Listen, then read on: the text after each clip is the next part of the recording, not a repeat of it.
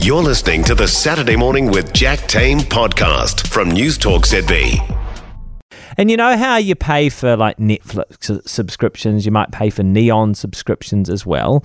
Well, BMW has decided that actually it is no longer going to charge for its subscriptions. You're thinking, what? What was BMW charging subscriptions for? Some like BMW Owners Magazine or something like that? No.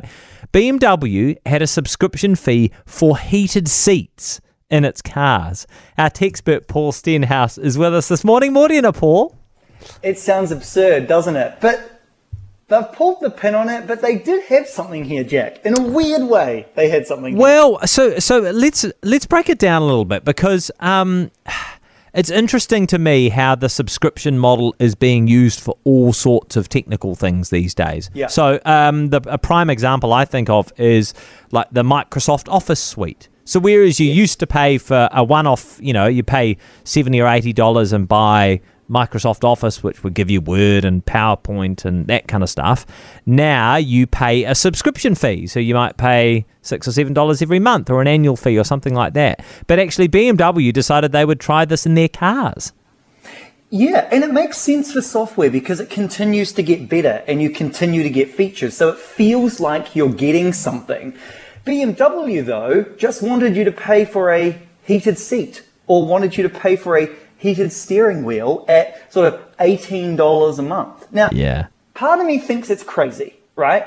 And clearly buyers weren't impressed because this BMW board member says it's scrapped now. And it was for an interesting reason, Jack, and that is because this board member said that people felt like they were being double charged. They paid double. Yeah. Right? They bought the car and now they're having to pay for the heated seat, which makes sense, especially because if you think you might have a car for 5 years, 10 years, that's a lot of cash you're paying over and over again. But he made the point that they aren't actually double paying.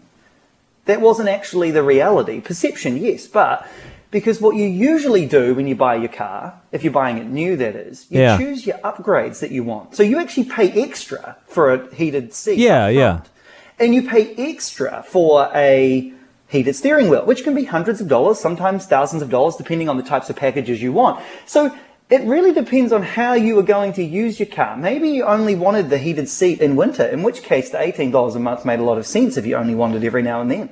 Yeah, I guess. If you were going to have your car for 20 years and you want a heated seat whenever you want it, it doesn't make any sense at all. Well, I think the difference is that even if you weren't using it, you would know that your car had the capacity to do it, right? So you would know that whatever the heating function is was built into your steering wheel, but that the car company was essentially not letting you use that, even though you'd paid tens of thousands of dollars for the car. Yeah, so it's just sitting there unused, which I think would be really frustrating, which is maybe a bit of a difference between, some of the other subscription fees we pay. But that is really interesting that they've decided that it's not working. They're going to scrap the subscription fee for heated seats and steering wheels. Now, Paul, if you are a Google fan, you will soon be able to visit the Mountain View campus.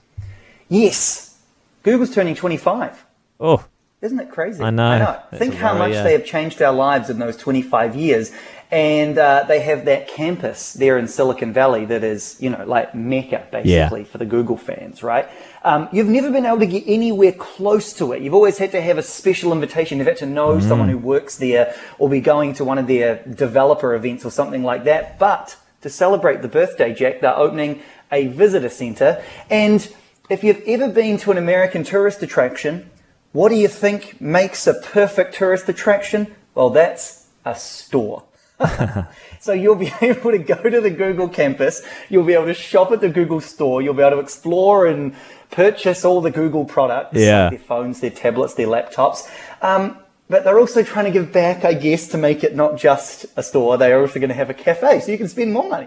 And they'll also have a community space for events and public art and things like this. But I think it's really a fancy way of branding a store as a visitor center. Have you ever been? No, not to Google's Googleplex, as it is known. I've been to their office in the States, in New York, sorry. Yeah, right. Do you know who has been, of course? Oh, I mean, let me guess. He's been to Antarctica.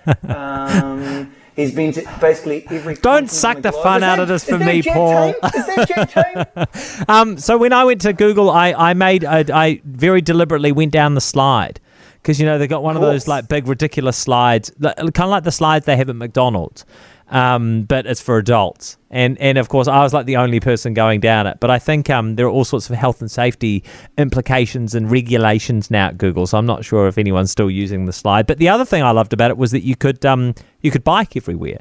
They just had bikes all over the campus, so you could ride your bike to different people's offices, which I was a big fan of. And this campus is huge. This is not a campus like, AUT University, or Auckland University. This is like a University of Canterbury. It's massive. It's a sprawling campus. In fact, way bigger probably than UC. But people are like, you pop to get your dry cleaning done. You pop to get your lunch. Yeah.